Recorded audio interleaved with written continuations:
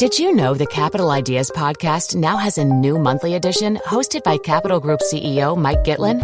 Through the words and experiences of investment professionals, you'll discover who was their best mentor, what's a mistake they made that changed their approach, and how do they find their next great idea. Subscribe wherever you get your podcasts. Published by American Funds Distributors, Inc.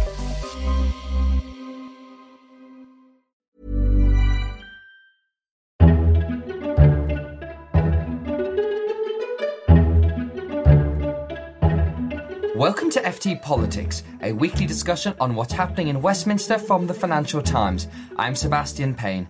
In this week's episode, you can imagine we're going to be discussing the resignation of Theresa May, and we'll also be digging into who is coming next as the next Prime Minister of Britain. I'm delighted to be joined by our political editor George Parker, columnist Robert Shrimsley, and deputy opinion editor Miranda Green. Thank you all for joining. And if you find yourself liking this episode of FT Politics, then don't forget to subscribe through all the usual channels to receive it every Saturday morning.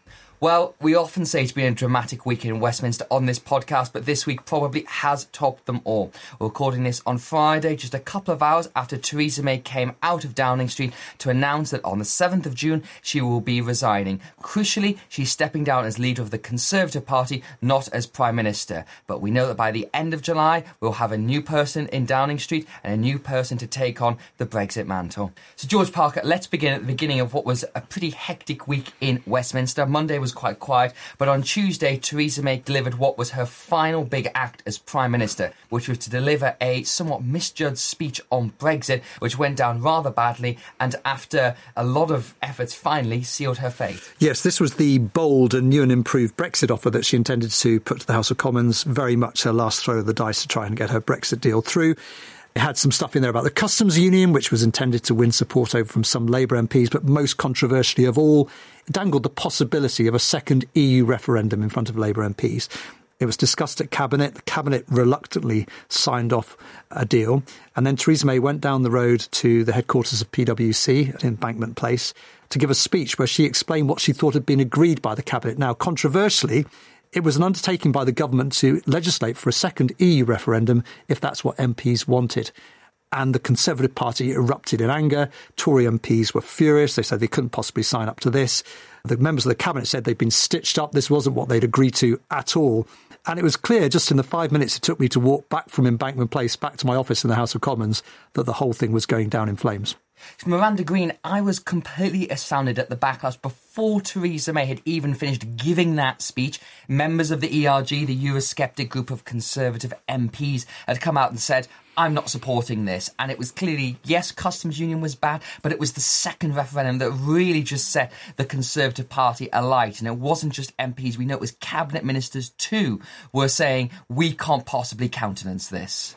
Completely. And I agree, as George said, the speed with which all different factions, actually, of the Conservative Party were lining up to go on the 24-hour news channels to denounce the new offer and to say it was something they couldn't support. And once you sort of heard a couple of voices of people who had actually come on side to support the deal the last time round, saying no longer could they do so, once you'd had rejections even from the people, for example, on the Labour benches who she was trying to pull on side, you realised she'd lost everybody and the support was ebbing away. And really, there was a very spooky feeling, I thought, by the end of Tuesday when you just thought, that's it, she's out now. And it felt very much like those of us who are long enough in the tooth to remember the last couple of days of Margaret Thatcher's premiership and when she emerged onto the steps in Paris. And from that moment, you knew it was just a matter of hours.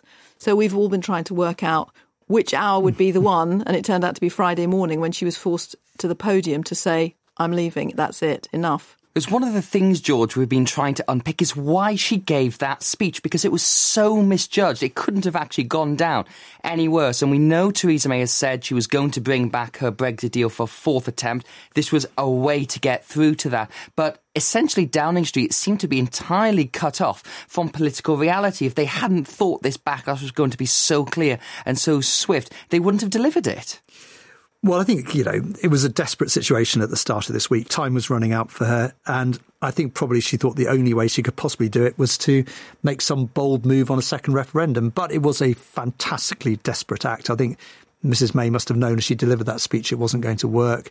The chief whip at the cabinet meeting on Tuesday had delivered some pretty grim warnings about the parliamentary arithmetic and how it was likely to fail. And he was ignored. And he was ignored. I mean, the relationship between the chief whip and the prime minister has broken down. I mean, it's a completely dysfunctional government. The prime minister, as you say, is cut off from political reality.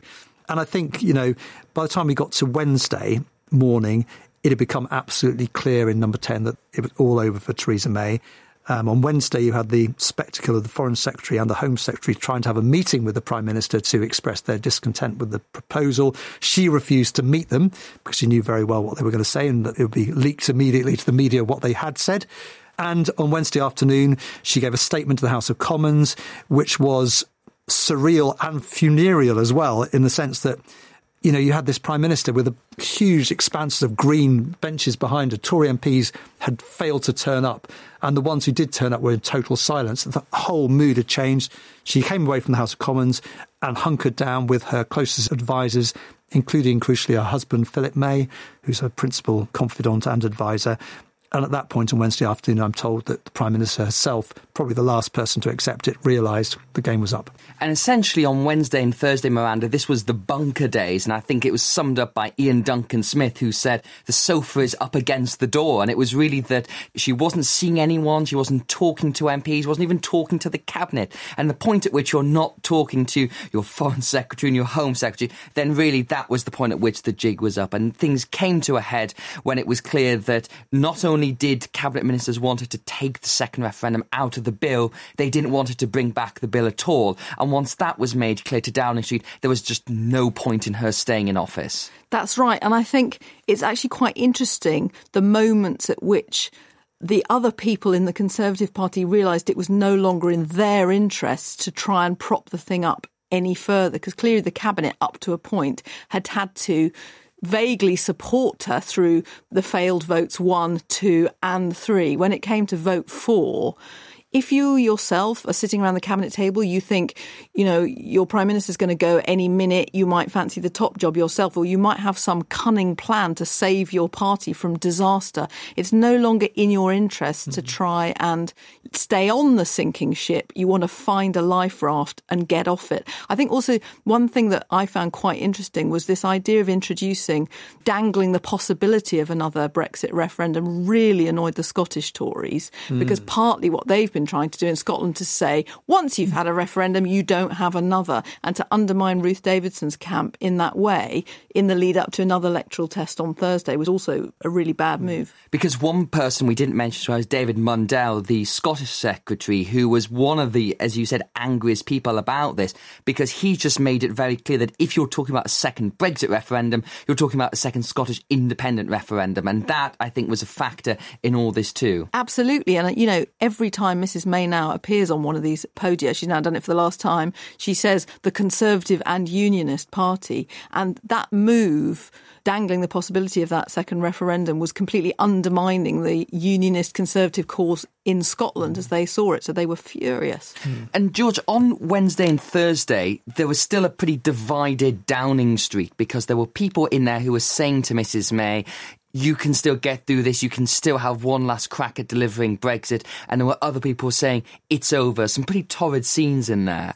Yeah, we heard accounts of people shouting at each other inside the bunker, and some people, Robbie Gibb, the Prime Minister's communications chief, seemed to be probably the last person to actually accept the game was up. There were briefings to the BBC on Thursday morning that the Prime Minister was going to publish her bill on Friday. There'd be a vote in the House of Commons in the first week of June. Yeah, within 3 hours, that had been abandoned completely. The whole thing had been canned. But I'm told in the end there was a sort of a consensual mood. And by the time it got to Thursday evening, the Prime Minister retreated to Sonning, to her constituency home in Berkshire, with her husband to sort of map out the final choreography. Came back to London on the Friday morning. And I'm told that when she went back in through the famous black door, she was obviously distraught. There were people clapping her back into the building. Interesting, a very marked contrast to the insouciant way that David Cameron went back into number 10. Humming or whistling a jaunty tune. I thought that was a really vivid contrast. David Cameron, who left the country and the Conservative Party in this mess with his Brexit referendum, and the Prime Minister, who spent 3 years trying to clear up the mess and ultimately failed, going back into number 10 in tears, whereas David Cameron had gone back in humming a tune. I thought there was a really stark contrast. Here's one number 10 advisor texted me to say the mood was fragile and frantic this morning, which I think sums up where it was at. So we're now on to Friday, Miranda, when we know that Mrs May was going to see Graham Brady this morning, and it was expected he would say to her, do you want to do this the easy way or the hard way? And we had this slightly ridiculous spectacle of the 1922 committee. This is the backbench Conservative Party's ruling body, that they had written letters about changing the rules to allow a leadership challenge. That would have been incredibly fraught, incredibly messy. And so Graham Brady was really saying to the Prime Minister, do you want us to try and remove you, or will you just go? And as George just said, they clearly decided the game was up. At 10 a.m. on Friday, all of the advisors were gathered for a very emotional meeting where people were very upset. And then Theresa May came out and gave a statement. What did you make of the statement? I tended to sort of sympathise with her pitch, actually. Clearly, you can say that she has made a succession of appalling strategic errors in trying to, as she would put it, deliver Brexit. We can discuss those, but I thought that her self-justification wasn't that ill-judged, actually, in trying to make a big deal of reminding whoever succeeds her as Prime Minister that you have to find a way through this very difficult situation. And she stressed the idea of compromise. My own feeling is that if she'd actually governed in that spirit, we wouldn't be where we are today. And if from the time that she became Prime Minister, instead of deciding to crush the saboteurs, tell anyone who voted Remain in the referendum that they were a citizen of nowhere, actually go with the polarising trend in politics. If she had governed in the spirit of compromise is necessary, we may actually have been coming to a relatively peaceful resolution of the stage one of the Brexit story. Instead, as George says, she's been reduced to tears. Really, the country's been reduced to tears. And it's very debatable whether the incoming Prime Minister will find it as easy as some of them seem to think to resolve this irresolvable problem. I thought that glint of steel towards people like Boris Johnson and Dominic Raab, which we'll talk about later, was quite significant there when she was saying, you're going to have to compromise, because Mrs May knows that whoever comes next is going to be a more hardline Brexiter who will take a tougher approach to this, to trying to unravel this thing, because lest we forget, the clock is still ticking.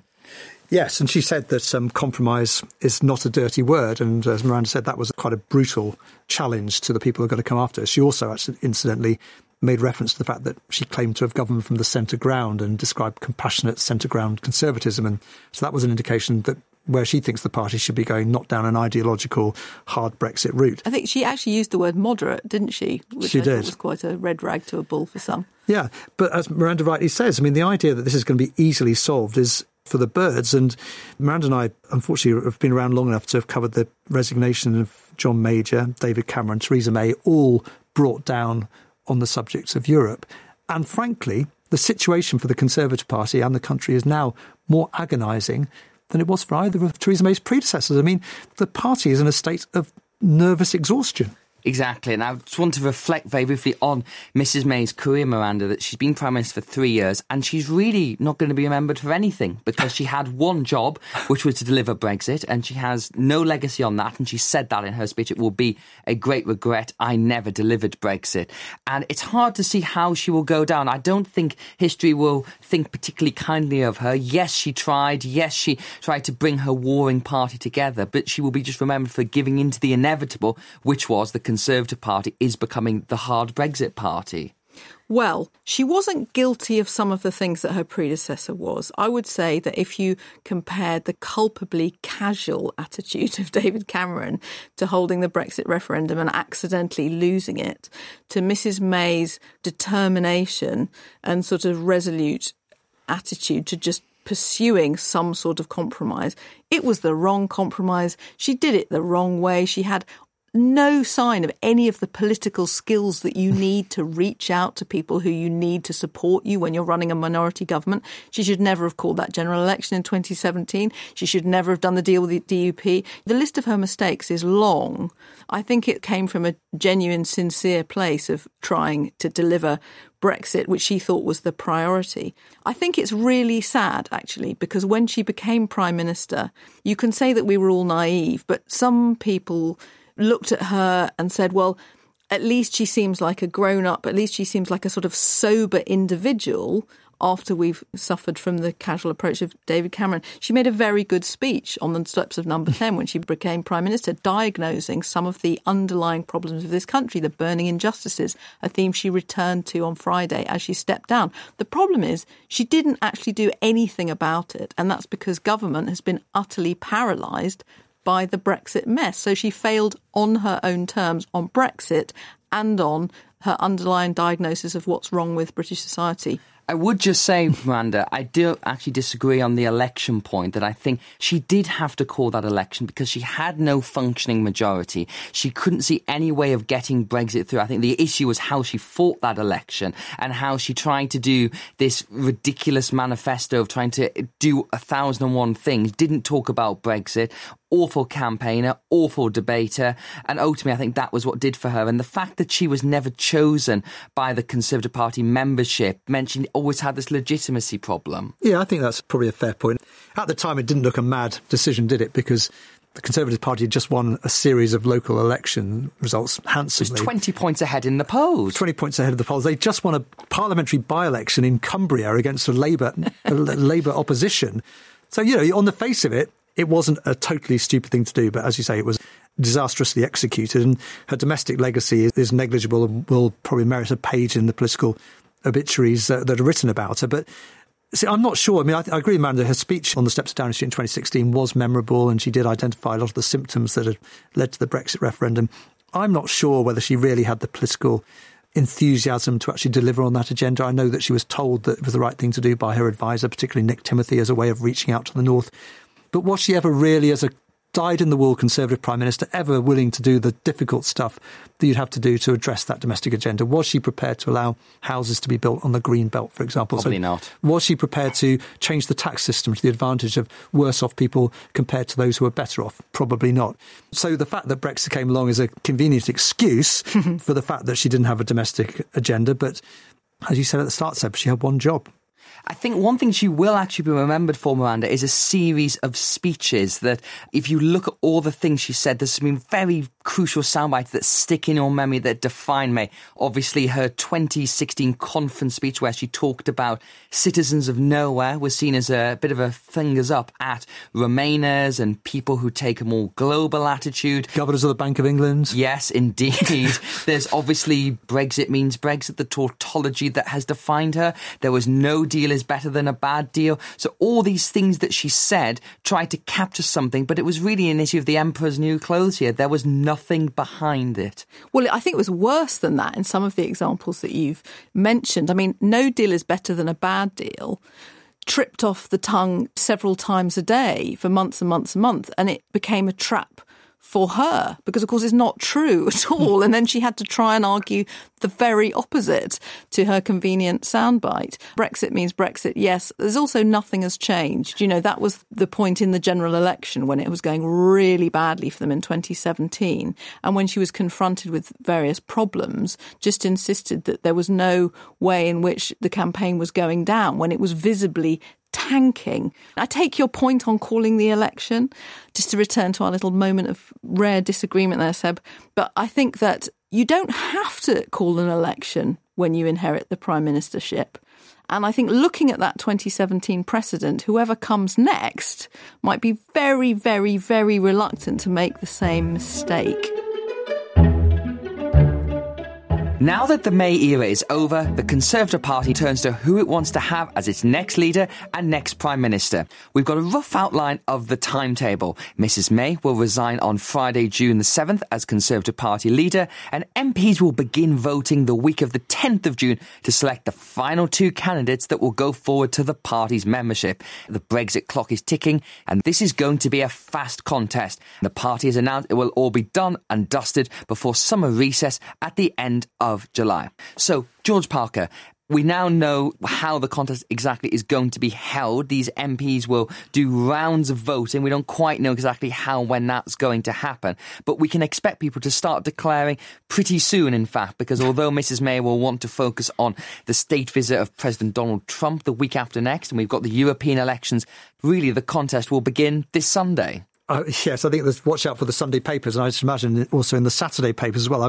I imagine there'll be a few hours for a decent period of grieving for the Prime Minister's departure, but probably that's about it. And then we will see the full range of talents that are going to be put on display for the Conservative Party leadership. I think we're nudging up towards 20 people who now fancy their chances. And of course, you have to aim off a bit because some of those people are declaring their candidacy in the hope that they will pick up a few supporters and then throw their weight in behind someone who will offer them a tantalising job.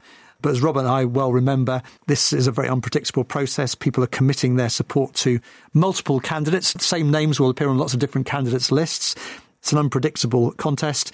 But as we know, and I'm sure we're about to come on to discuss, the clear front-runner is one Boris Johnson. Yes, Robert Shrimsley, all the talk in Westminster has been much like the summer of 2016, that the former Foreign Secretary and prominent Brexiter is the favourite in this contest, which is a very dangerous place to be at this stage.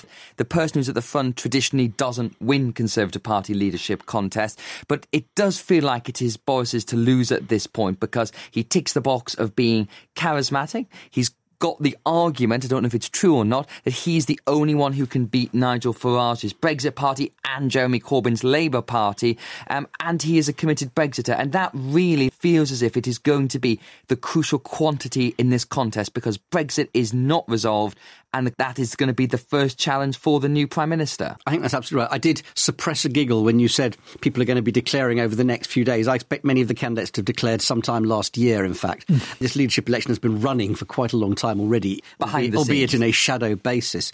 Obviously, Boris is the front runner, and that has historically been a problem for the Conservative Party. That doesn't mean it will be this time. Every other rule of political governance in this country appears to have gone out the window in the last couple of years. So who knows? It is, by the way, worth reflecting that the people who will choose the next Prime Minister, about 70 or 80,000, essentially the population of Peterborough will choose the next Prime Minister. That's how small an electorate the Conservative Party is. Slightly less diverse population than the one of Peterborough. Rather less diverse, I think that's a fair point.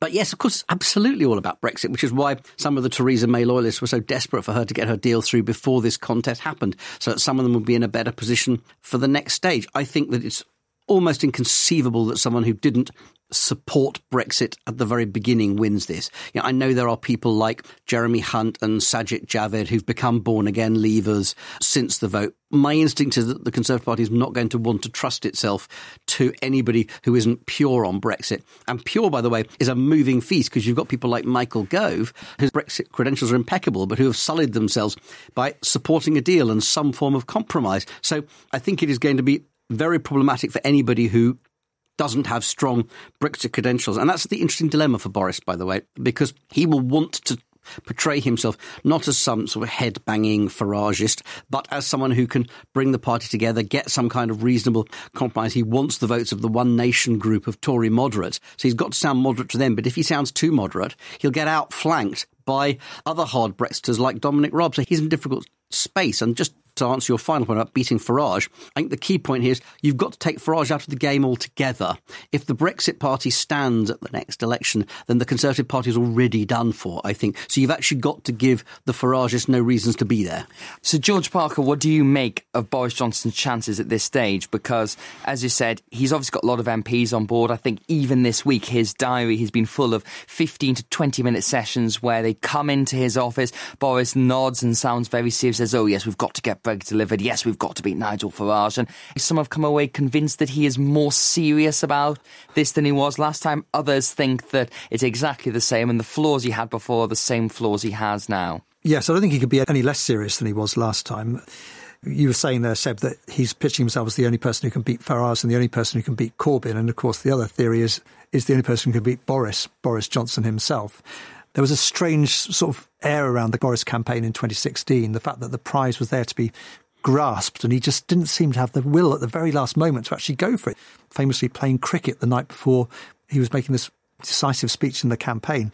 So there's something a bit odd about the way that Boris has approached the leadership, but as you say, it seems to be more professional this time.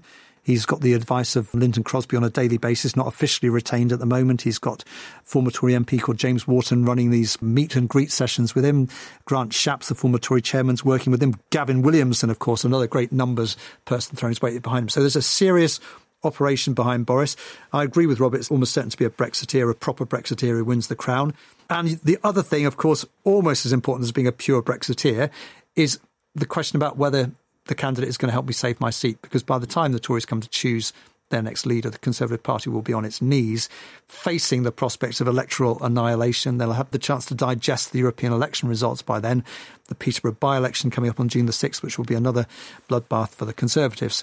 And lots of them seem to think that Boris Johnson, despite the fact he's a very divisive character now, much more divisive than he was when he was Mayor of London, is still the person that's most likely to be able to help them save their seats. Do you think there's any chance, Robert, that Boris will not get through to the final two candidates? Because there are a lot of MPs, the Scottish Tories, notably some of them, who are running what is called Operation Arse. We will let our listeners decide why it might be called that, to stop Boris getting onto the ballot paper, because they feel that if they do that, then it will be someone else and that they won't have to face the issues that do come with Boris. Because we shouldn't forget that he is a divisive figure, that Tories love him, Brexiters love him, but a lot of Remainers in the country really do dislike him. Yeah, although we shouldn't also forget there's only Conservatives who are going to be voting in this contest. Of course, it can't be taken for granted that he makes it to the final two. It's just that he starts off in a very strong position. He could fumble some way in the next few weeks, although I don't think he will. He could just not have quite as much momentum as people are ascribing to him, which means when we get to the first ballot and his numbers come through and they're not quite as strong as people think, he seems to be going backwards rather than forwards. I'm not saying I think that will happen, but I've seen it happen before in other contests. But he is going to set the running. He's going to be the yardstick for everyone else to measure themselves against. I think his biggest danger is actually trying to appear all things to all sides. I think if he sticks to the position he's had for the last year or so, which is being fairly tough on Brexit, I think he will be all right and make it through. He does have the charisma. He does have that extra factor which makes people pay attention to him. The country is polarised, and you're going to have to be on a side, as the European elections are going to show. The middle ground, the compromise ground, is being horrendously squeezed. People are taking positions on Brexit. He's taken a position. I think if he tries to imply to the moderates and the Remainers in the Conservative Party they can trust him to do some kind of deal, he'll be outflanked. I think he's better off just sticking to his guns at this stage. And George, let's look at some of the other candidates. So there's really, as well as Boris, there's about 4 very serious ones who have proper campaign teams. So I can just one thing. I do think, by the way, the mere fact that we refer to one of the candidates by their first name just shows how huge a figure they are. You have to be an enormous public figure before you're referred to in that way, and that's the scale of the advantage he has. Absolutely. So George, let's look at some of the other main candidates who are likely to become the next Prime Minister. I would probably reckon, although it's a tight thing to say, that the main competition for Boris comes from Dominic Raab, the former Brexit Secretary, who's a slightly more hardline Brexiter than Boris. He's probably more likely to push for a no-deal Brexit if the Brexit deal Mrs May negotiated can't be fixed in some way. And he appeals to Conservatives who really want to get a clean break with the EU. But I do wonder how he will go down with the country outside the Conservative Party. He's not really known outside of Westminster at all, and does come across as a bit of a cold fish to some people. He certainly doesn't have any of the charisma of Boris Johnson. As you say, he's not very well known. And if you're a Conservative MP sitting at a marginal seat in the Midlands,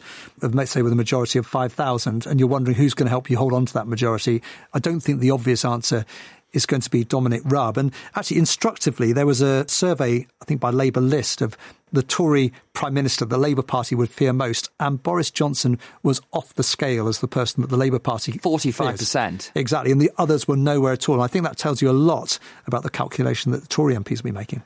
And the thing for Mr Raab, Robert, is that he's actually not a total hardline Brexiter, because he did vote for Theresa May's deal on the third reading. He said he wouldn't have voted if it had come back for fourth. And so that hardcore group of Conservative MPs, which is 30 to 50 in the ERG, who are dead set against any kind of Brexit compromise, and anyone who voted for that compromise won't be backing Dominic Raab. They might be looking to one of their own. So there's talk about Steve Baker, the Deputy Chair of the ERG, running, and Priti Patel as well, the former International Trade Secretary, who again has been steadfastly against Mrs May's deal. Well, I mean, even Robespierre ended up on the guillotine. You know, the revolution continually consumes its own. If they want to go down that path, then the people who are more moderate will thank them for splitting the Brexit vote. I don't expect that in the end to be a major problem. They might have a punt in the early rounds. I think one of the most interesting and telling questions, actually there are two. One is someone we haven't been paying much attention to just coming through because they want a new broom. That's always possible.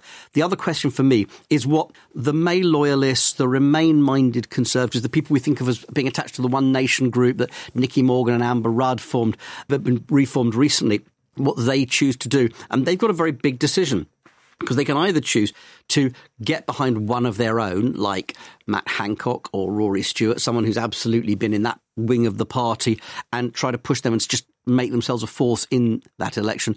Or, and I've had people from the One Nation group making both arguments, or they could say, look, we know it's going to go to somebody who was a leaver, but we need to get the right kind of leaver. We need to get a sane, moderate, someone who was with us and saw the need for compromise. And the name that crops up for those people is Michael Gove. And they say, we need to get somebody who gets that we have to get a compromise through, and we should throw away behind them. So they've got a very interesting judgment to make, because the other thing I think that's going to come out of the European elections is that the Conservative vote is obviously going to be absolutely catastrophic, the worst they've ever recorded in any election, quite probably in single figures. And there are two ways to interpret it. There is the Farage interpretation, which is this is going to be a big vote for a no-deal Brexit. And there's the other interpretation, which is the Conservative Party has just been punished for not delivering Brexit.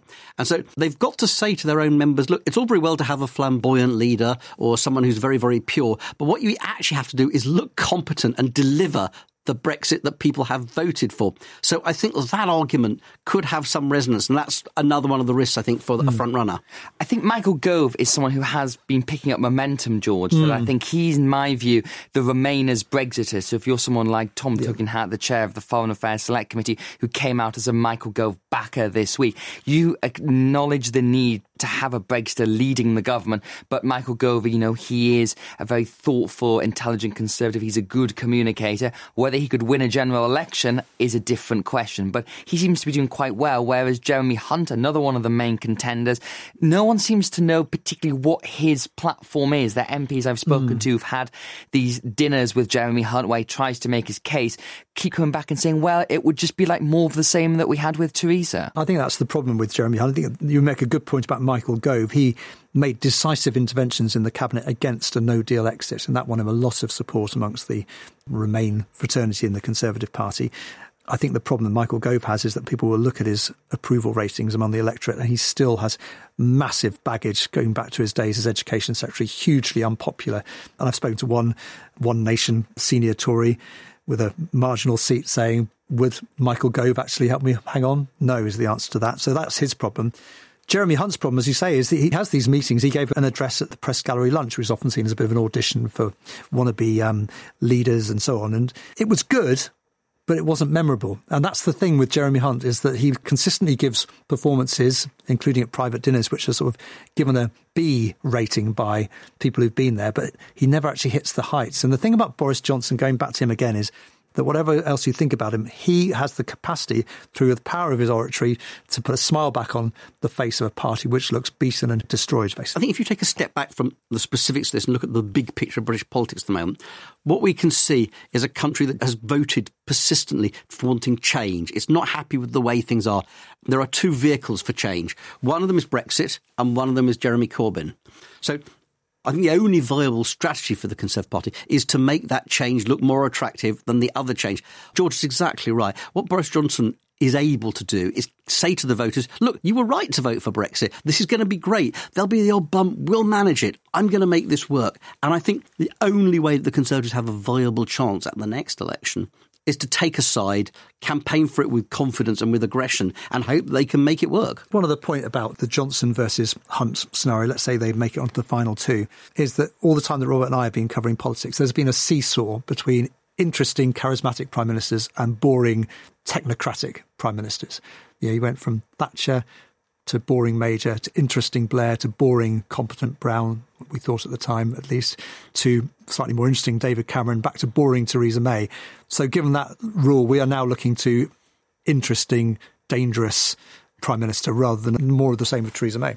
And just the last of the main candidates as well is Sajid Javid, the Home Secretary, who again has been doing lots of organising, lots of running, and he's going to run on a platform, as we've talked about before, of I can rebuild that 2015 coalition, bring back ethnic minority voters, bring back some younger voters. He's got a very strong backstory. He's spent tens of thousands of pounds on speech training to make him sound better and more competent, and his team seem to think that he does have a good shot. What do you rate his chances, Robert? I always worry when I hear that someone's got a very good backstory, because it often means they haven't actually got a very good front story, that they haven't got that much to say about themselves in their capacity as a politician. He has got an interesting backstory. I'm not convinced he's got enough to cut through. I'm slightly more interested in some of the outlying candidates, the Penny Mordaunt's, the Matt Hancocks, the people who we're not paying a lot of attention to. One of the things you have to remember about this ballot is if as many people stand as we think, certainly are indicating they're going to stand, then it will not take many votes to get a decent showing. You get 20, 25 votes, you're going to clear it through the early rounds, and all of a sudden people go, oh, so-and-so's done quite well, and they begin to attract a bit of attention. So I think the people to be looking for are the ones who we've not focused on so much, but who suddenly pop up as having a bit more support than we expected. Yes, and that's the second layer of all these people who've talked about running. And you mentioned, I think, two very interesting ones who could be the ones that have the potential to rise through. Penny Mordaunt, who's now the Defence Secretary and was a big face of the Vote Leave campaign, and also Matt Hancock's the Health Secretary, who's going to run on a platform of trying to be a fresh face, a new generation. Then the list just goes on from there, George, with Esther McVey, the former Work and Pensions Secretary. She's running. We mentioned Steve Baker from the ARG. He's running. It's going to be such a big contest. It's very hard to know what happens. But as soon as the new PM is in, which is going to be before the end of July, soon it's going to come back to Brexit. And we shouldn't forget that all this Westminster drama, Brexit is not changing. And the most stark words of today once again came from the Deputy Prime Minister of Ireland, Simon Coveney, saying the withdrawal agreement is not changing. The deal is the deal. And whoever comes into Downing Street is going to have to face that same question. Do you pass the deal Mrs May failed 3, almost 4 times to pass, or do you go for a no-deal Brexit? And will Parliament let you do that? Yes, that's absolutely right. I mean, the new Prime Minister is going to face the same problems as Theresa May, and I think it might be even worse problems than Theresa May, because it's not just that people can't agree on a deal. People are actually really not just bored by this subject, but they're actually exhausted. Their mental energy that is spent on this subject. And the idea that the new Prime Minister comes in, there's a bit of a buzz of excitement, and then gets back into the same old discussions about backstops and negotiations in Brussels, which don't go anywhere, no deal discussions. I think in the end, inevitably, this takes you to the point that we are going to have a democratic event, as they like to call it in Brussels, either a referendum or an election to clear the air. I agree with George. I think that the deadlock remains, all of the issues remain. A new Prime Minister is going to get tarnished very, very quickly. They're going to have almost no honeymoon at all. I'm interested to see whether Parliament would actually force the hand of a Prime Minister who was determined to go for a no-deal Brexit. The only way you could really stop Prime Minister doing that is with a vote of no confidence. The question is whether a new Prime Minister is prepared to risk a general election. It's almost certainly on line to be the shortest serving Prime Minister in history. Canning, I think, got 4 months and he died, which is a legitimate excuse, one might feel. So I think a democratic event is very possible. I've always thought a second referendum with no deal on the ballot paper is one of the real possibilities. And that's it for this week's episode. Thank you very much to George, Robert, Miranda for joining us. In the meantime, if you want to read more about Theresa May's departure, the impending leadership contest, or any FT journalism, then you can find our latest subscription offers at ft.com/offer. FT Politics was presented by me and produced by Anna Dedder from our new studio for the first time at Bracken House. Until next time, thanks for listening.